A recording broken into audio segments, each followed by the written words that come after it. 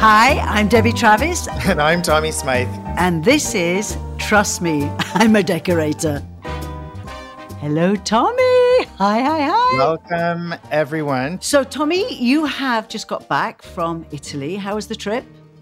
It was hell. Because, listen, re-entry after spending several days at your incredibly beautiful villa in the warm weather of Tuscany in the springtime. Obviously, coming back to work and coming back home to the mess and all the things, not so hot. But we had a good time, right? We did. We had a wonderful time. And as always, it was incredibly moving, deeply special in all ways, and delicious and visually beautiful and stimulating. It's just really my favorite thing to do in my calendar. Yeah. And so thank you again, because both Patrick and I really had a wonderful time. Well, somebody said to me the other day, the Tuscan harmonies, which I think kind of describes it. But we did do one thing, which I know was your kind of favorite. And we went to the world famous Arezzo market. Now, just so everybody knows, Arezzo is a large town, a small city. And it's between Florence and kind of Rome. And it's famous for art.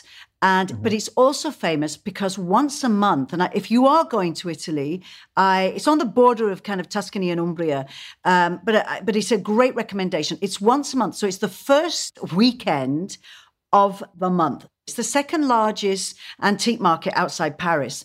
And what makes it very unusual and so exciting is all the medieval streets are packed with stuff. And people come from all over the country. They come from France. They come from Spain with truckloads of stuff. So I can't breathe when I arrive because my heart is going bang, bang, bang, bang, bang. Tommy and I went there and did some filming for the Marilyn Dennis show. And we also did a little bit of shopping. And you bought something, didn't you? I did. Well, listen, this experience combines two of my very favorite things, which is to say a beautiful, incredibly old architectural streetscape with antiques and vintage furniture and homewares buying.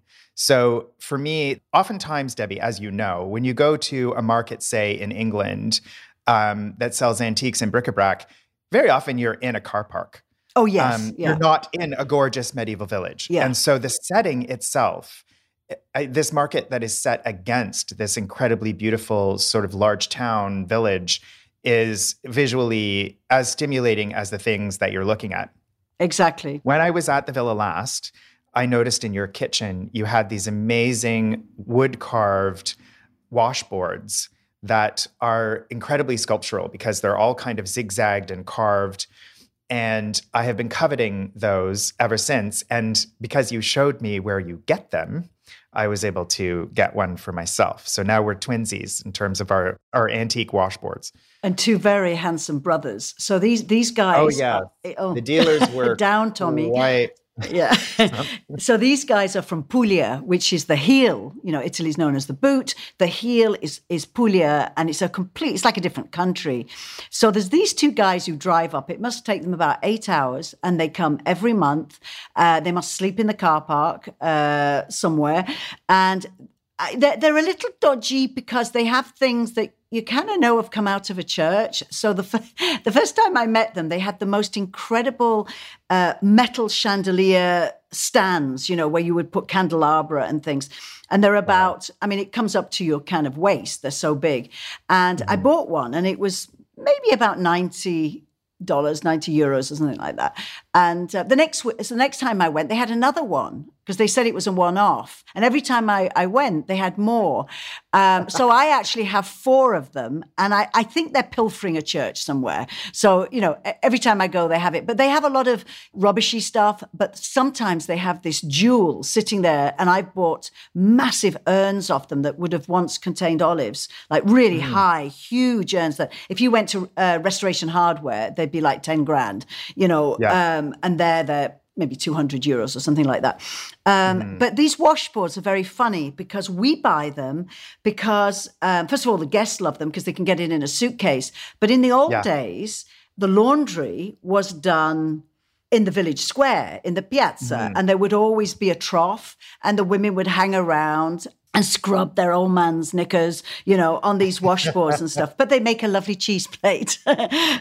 So you try not to tell your guests what they're eating off. But they're solid wood. So one side is flat, and you will see them at all the markets around Europe. One side is flat, and the other, like you said, is a concertina, like a fan of kind of grooves, if you were deep, Yes. like half-inch like grooves. An accordion. Yeah, An exactly. accordion of the grooves. Exactly. And they do fit. Some of them are very large, but you can get them so they fit in suitcases, and they look great hanging on a wall and things like that.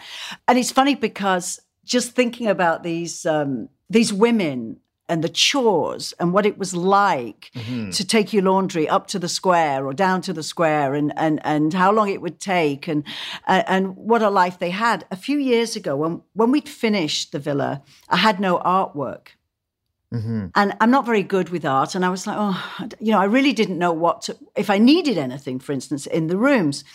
I had this idea, why don't I get iconic pictures of well-known Italians, maybe from the 30s, 40s, 50s, Sophie Loren, Elizabeth Taylor on the back of a scooter, all that kind of stuff. But also women doing what women do in those days, which was working, and have them blown up. And I met this marvelous woman. She was a guest who lives in Ontario, and she has a company that wraps trucks. So they put the advertising on the side of trucks. So they have the machines to do massive kind of prints. And I was talking to her, and she said, I'll do it for you. Oh, my God, it was so kind of her.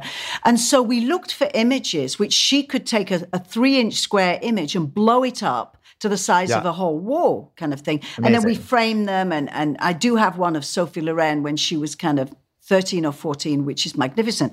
Anyway, I was looking for images, and I decided to write to an image library in Florence. And I found this wonderful woman who spoke perfect English. And I said, I'm looking for black and white pictures of women working in the countryside, in the towns, in Italy in the old days.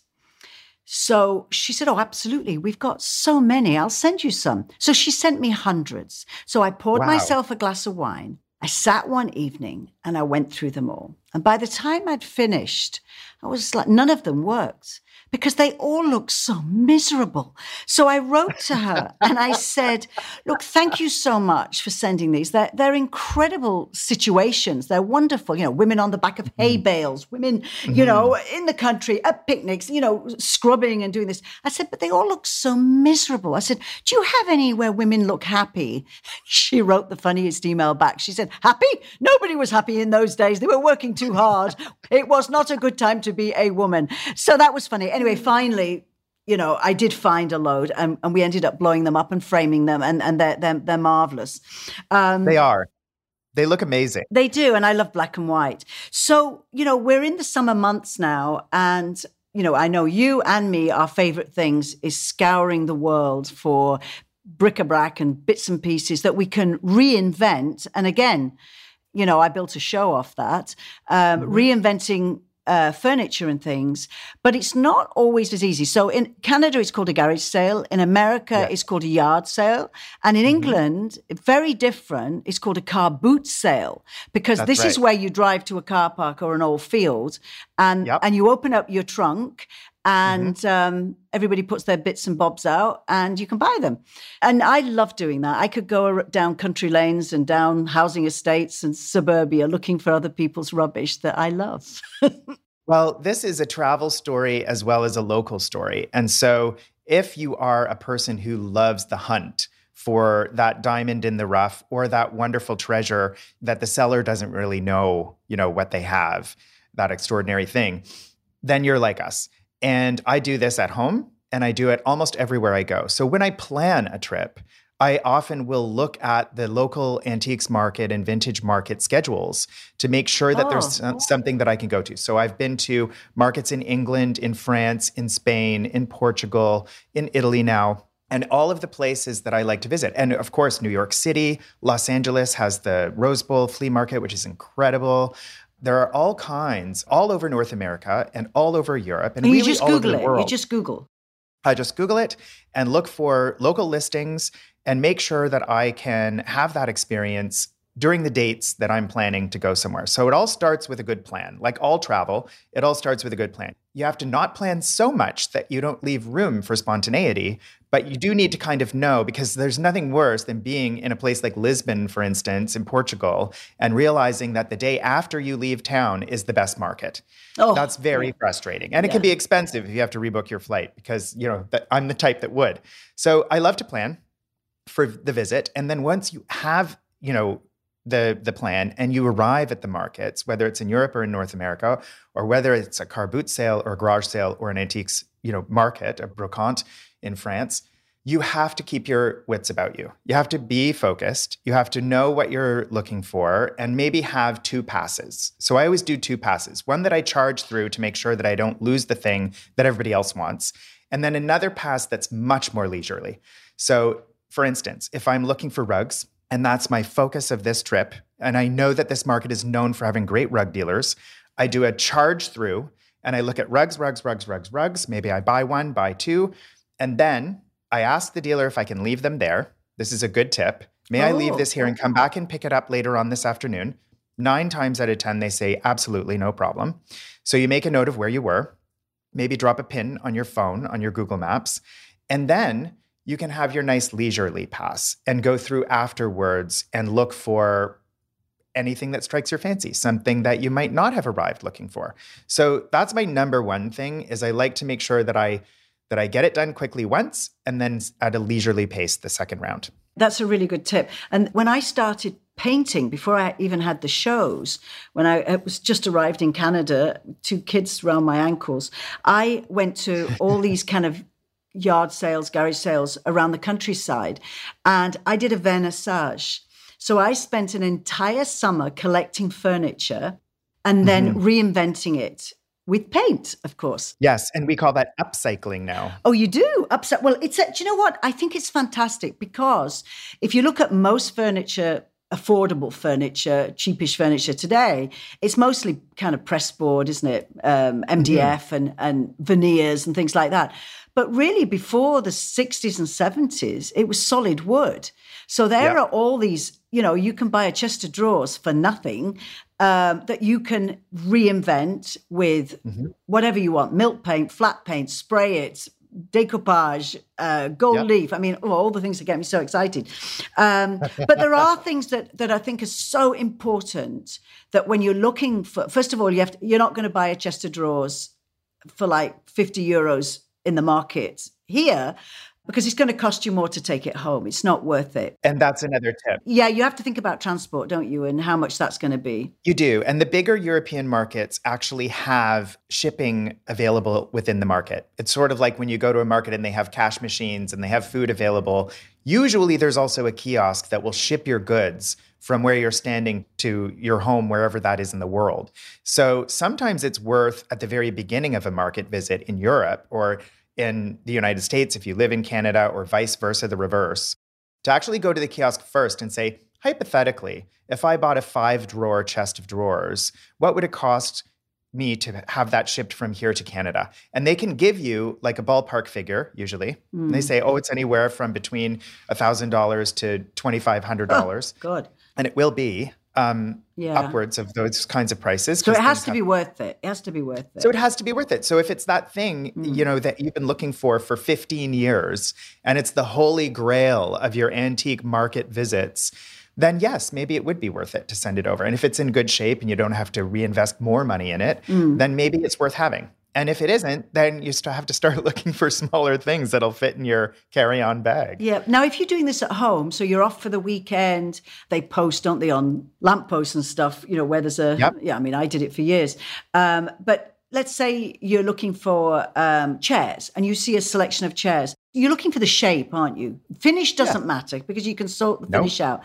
But what is really important is if there's a rickety leg or a leg missing, and you're not capable of mending it, you're going to end up putting it into your yard sale. You're never going to get round to it, because it's just not worth it. If you've got, a friend or a partner or somebody or a kid who knows how to mend stuff and will do it for you, then it's worth getting. But again, you have to do the maths and apply the cost. So I know, because I'm a decorator, and you can trust me because I'm a decorator.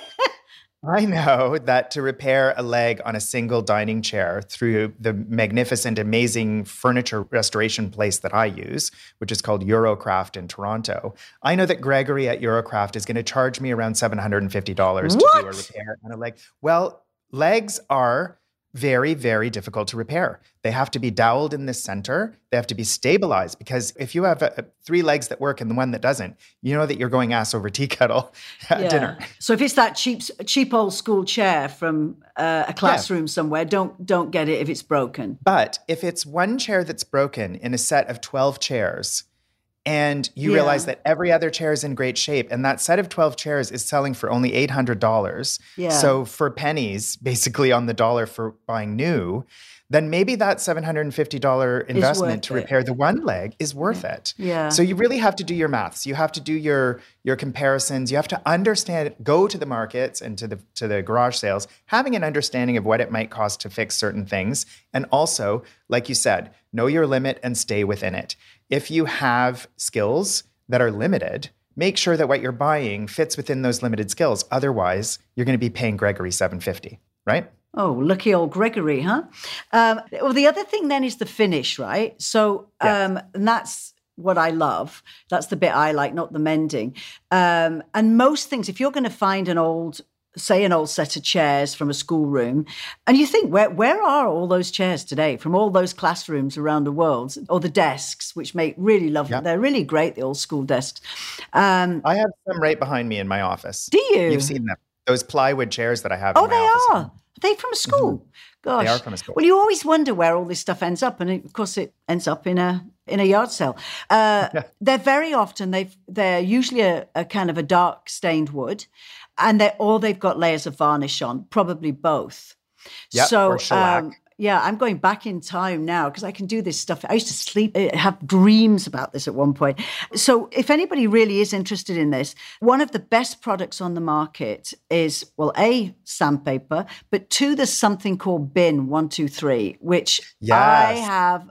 I mean, I would have married a tin of Bin. I know all about Bin. Okay, so what Bin is they invented it many years ago as a sealer for nicotine-stained ceilings. Did you know that? No, but I know that it does work as a shellac. It's also sometimes called Zinsser. Zinsser, so it has a brand name, which is Zinsser. Right, but it does several things. So before it's a shellac, which is a coating, what it does is it seals in any heavy stain. So people who smoke, the nicotine stains the ceiling. So it's getting less and less now because people don't smoke as much.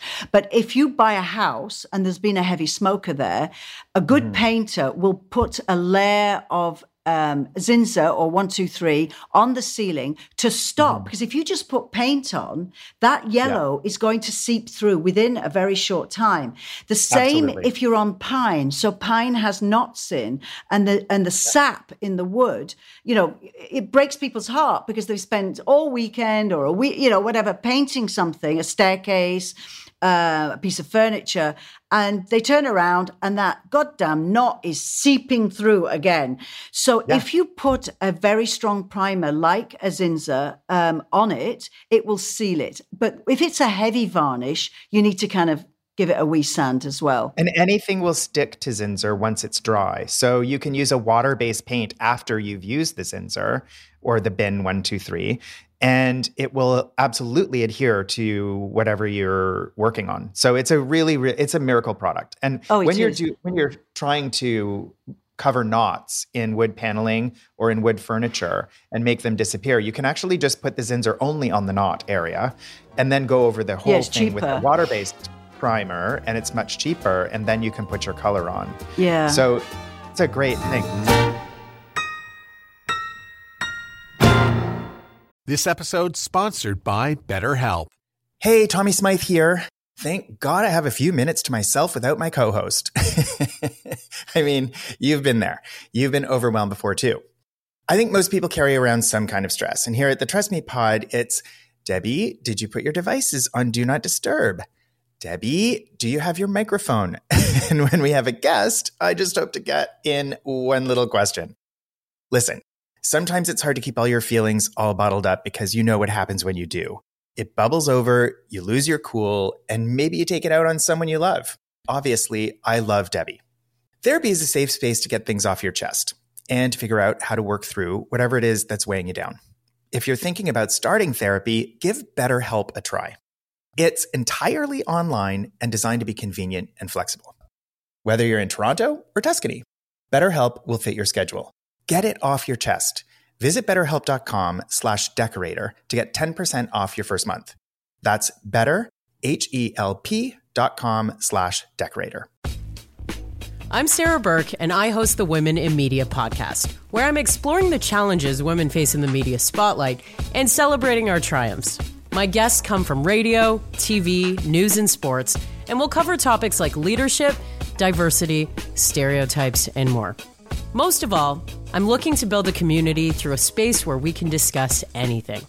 The Women in Media podcast, available on Apple Podcasts, Spotify, Google Podcasts, or at womeninmedia.ca. It's all in the prep, isn't it? The painting bit is actually quite easy. But the other thing to do when you're scouting all these, secondhand fairs, antique fairs, I have a friend who goes to the flea markets with clothes. And what she does, and she's been doing it for years, is she goes through racks of clothes through the pockets. And she has found over the years a small fortune. That's amazing. So many years ago, when I was about 19 or 20, I was living in London. We had absolutely no money, and we had to decorate our flat. I was with a bunch of girls. So we went to a kind of car boot sale, garage sale. And at the car boot sales, those are individual people who put their stuff in the trunk of the car and sell them from there. Yeah, they've cleaned out their closet or their basement. Exactly. And they've stuck it in the But there's car. always an area where you can dump stuff. So you can't be bothered to, what do you care? If somebody buys Granny's old chest of drawers, I don't care. You just leave it there, right? You can't dump things like tires and your rubbish and things, But there's always an area of those fields or car parks where you can put the stuff. And that's the place you want to go because some rich person has left their chest of drawers and you can find some stuff. So we found a chest of drawers and it was quite nice. It wasn't rickety. I think we had this idea of painting it all black and white. One of the girls had an old car. So we opened the trunk and we slotted this in.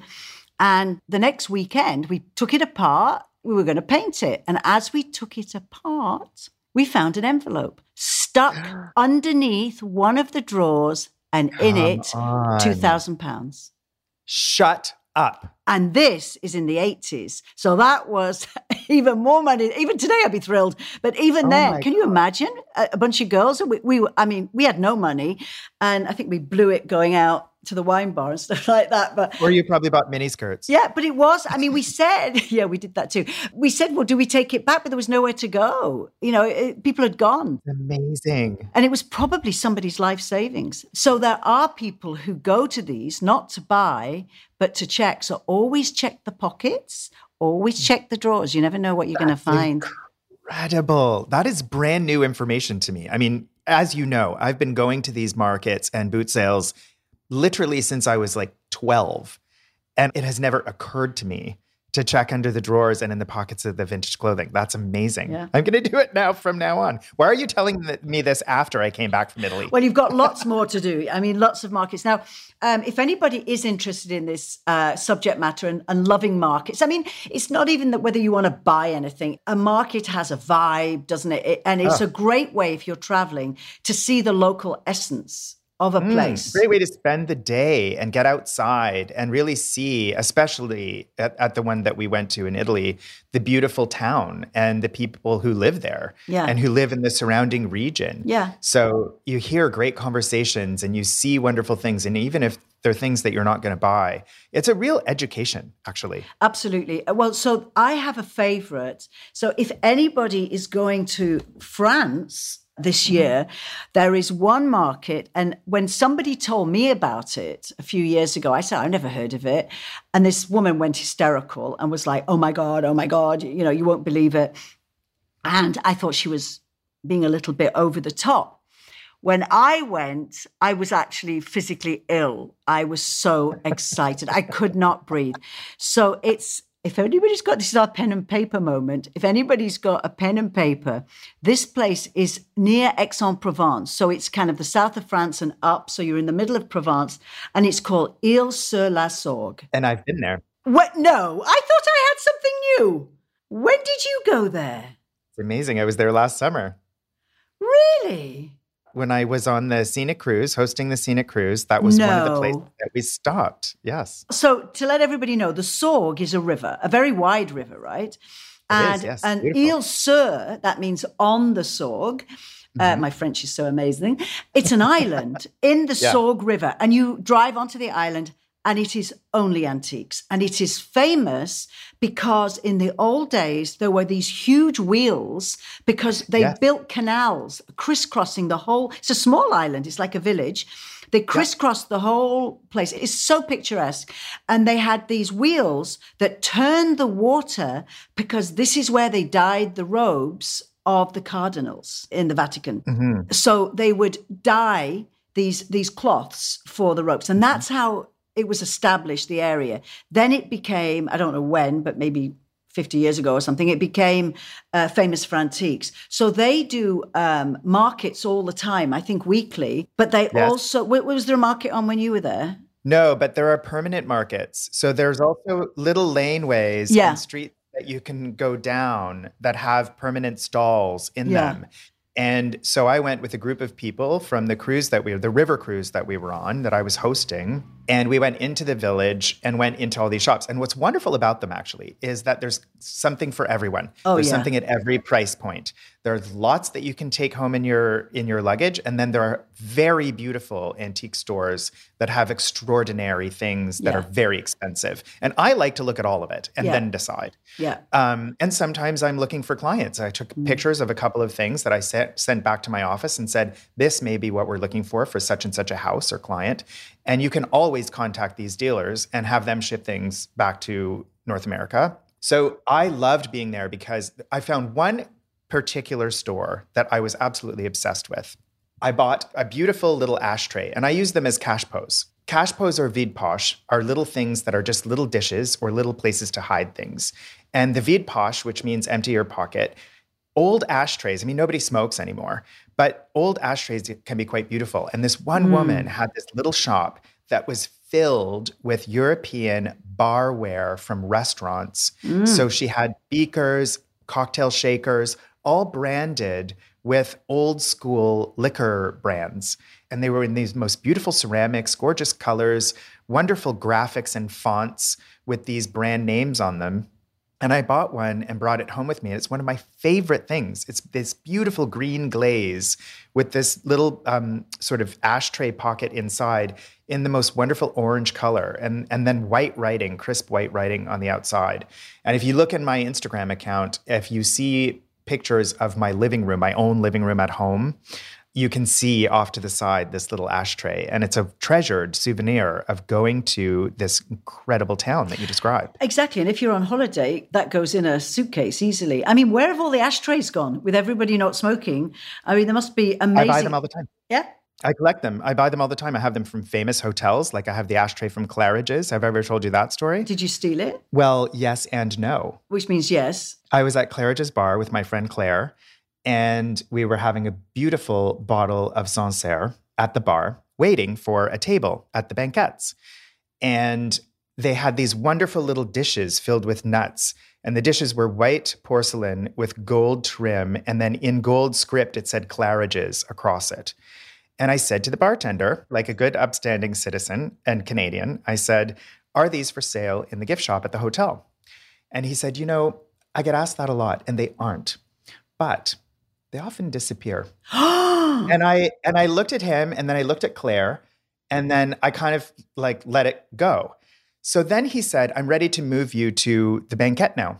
And he said, leave everything here, I'll bring it over. So we went and sat on the banquette. As you jingled over. And he brought over a stack of these dishes. And on the top level was one that had nuts in it. And underneath that were two others. And he put it down on the table, and then he looked at me, and then he looked down at the ashtrays, and he walked away with a wink. And I looked at Claire and I said, put them in your purse, put them in your purse, put them in your purse, put them in your purse. She did. And now we each have one. So yes, technically I stole them, but I feel that I was invited to do so. Oh, please, Tommy. He fancied you and you nicked it. But I mean, everybody did that in the old days before they started kind of selling stuff in gift shops and things like that. And also before the days of giving a credit card. Because you remember, there's nothing more embarrassing than you get home and it goes 4 bathrobes, 8 towels. I know, and you're not going to complain. And you go, oh my God. So I have hundreds of towels from hotels and they're always the best. I hope anybody who's staying here is listening to this because I am the expert, so I know. But we went to a party when Hans and I first met in the south of France at the Carlton, which is the famous hotel where the film festival is. And they had, I'd never seen it before, but they had those things that clip onto a plate that your wine glass slots in. And I thought that was the cleverest thing. So you're at a cocktail party, you have this little thing on, and then you can eat while your wine glass, you know. You have a place to park it. Yeah. And I remember going to the bathroom about 100 times and each time taking one, putting it in my bag, taking one, putting it in my bag, and then clinking out of that place. I'm so ashamed. Did I ever use them? Never. I sold them in a garage sale. Oh my God. So Tommy, I wanted to ask you, you're a very kind, positive type of person. I'm probably not. Yes, you are. I know some things kind of bother you as much as they do me, but something is driving me insane at the moment. It's driving me insane. And it's not a long drive. It's not a long drive, as they say. And this is a word. It did not exist a year ago. And everybody's saying it now. It's on social media. It's everywhere. This word is manifest. What the bloody hell is manifest? I'm manifesting my next. I got a message of somebody yesterday saying, oh, I love following you because I'm manifesting my next chapter. I'm manifesting my next. What? Where did this word come from? You know, I think it's really funny that it drives you so crazy. Don't you agree? It's a new word. I mean, it's an old word that's been used in sort of current culture and vocabulary in a newer way.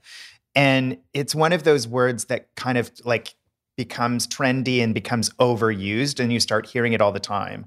Like I remember when everybody was talking about collaborations and they would shorten it to collab. And collab is not a word. It drives me insane when people say collab. But, you know, manifest is, it's almost like when somebody says like, oh, I'm channeling my inner Debbie Travis. Well, you can't channel your inner Debbie Travis because channeling is bringing a spirit from the spirit world into your body. I know. And so Debbie Travis would have to be dead for you to be able to channel her. So people use words in the wrong way all the time. I mean, you have Google in your phone. Look it up. If you're unsure of the definition of a word or how to use it, look it up. It's just irritating me because you don't manifest your next chapter. You don't manifest. It's just become a wokey, trendy. We'll have to ask Patrick because he'll probably disagree with me. But anyway, or maybe it's a youth, somebody very young. Or anyway, it's just driving me insane. It's another way of saying visualizing. So if you visualize your goals or envision your next chapter and what it looks like, it's a version, manifesting is a version of that, which is almost more of a complete thought. It's like, if I think it, it will happen. And so when you manifest something, you're really willing it to be real. And so, I mean, I can see why people like the word, but you're correct in identifying that it is really overused right now. I need a break. It's irritating. Right. So what are you doing tonight? What are you reading? What are you watching? What are you eating? Oh, gosh. I don't know. I'll probably have to cook tonight because I'm so full of gorgeous Italian food having come back from the villa that I probably need something really mundane. A slice of bread. Just to provide context. Yeah, like just a burger or something, a veggie burger. I don't know. So there was a book I was going to lend you when you were here because I've got the series and I forgot. And this is everybody's asking me questions about Italy and stuff and please, people write to me and saying, could you do my itinerary? Or do you know a restaurant in Italy?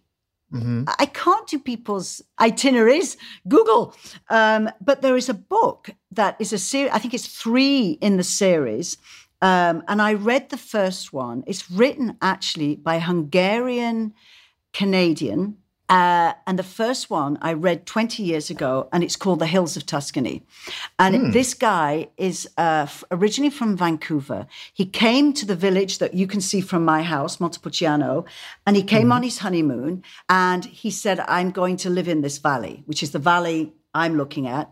And he rented a tiny little house on a little road called Colombini. And he wrote a book called The Hills of Tuscany, which was the most magical book I've ever read about a road and the farmers who lived on that road. And I wept my way through this account of his life. And I said, one day, I'm going to find that road. It's a back road. It's a white gravel road. And I live on the road now. And I never knew it was the same road. So that is the weirdest. So he moved from here to Montalcino, and Montalcino is half an hour from here. And that's where they grow the grapes for the Brunello wines, the really fancy wines, you know, the collector's wines, one of the best wines in the world. And he lucked out and bought a piece of land and produces the Brunellos. But then he wrote 2 other books. And this one I really love, and I'm reading it now, and it's called The Wisdom of Tuscany. His name is Ferenc Mattei. Ferenc, not Frank, like F-E-R-E-N-C, Mattei, M-E-T-E. And I think you can get his wine. You can definitely get it in the US, and I think you can get it at the LCBO. He does a very good wine. So Ferenc Mattei wine, and The Wisdom of Tuscany. And it's all about how important, because Tuscany is really a place where it's in a time warp. So it's really what the countryside is like in any country, you know, where people live in a much healthier way, where the community is tighter than a big city. And he talks about why they have great purpose, why they have great health, and why they're friendlier. And I think it really is every small village and every town. And there are so many tips in there about community and how to bring community back. So it's called, anyway, I'm loving it. It's called The Wisdom of Tuscany. So I think it's really good. Highly recommended by none other than Debbie Travis. And you can trust her because she's a decorator. Well, I don't trust you, Tommy, one bit. So enjoy the evening and whatever you may be doing. Please follow or subscribe on Apple Podcasts, Google Podcasts, Spotify, or as they say, wherever you get your podcasts. And please follow along on Instagram. We are at the Trust Me Pod. Lots of ideas and tips there. And we will see you next time.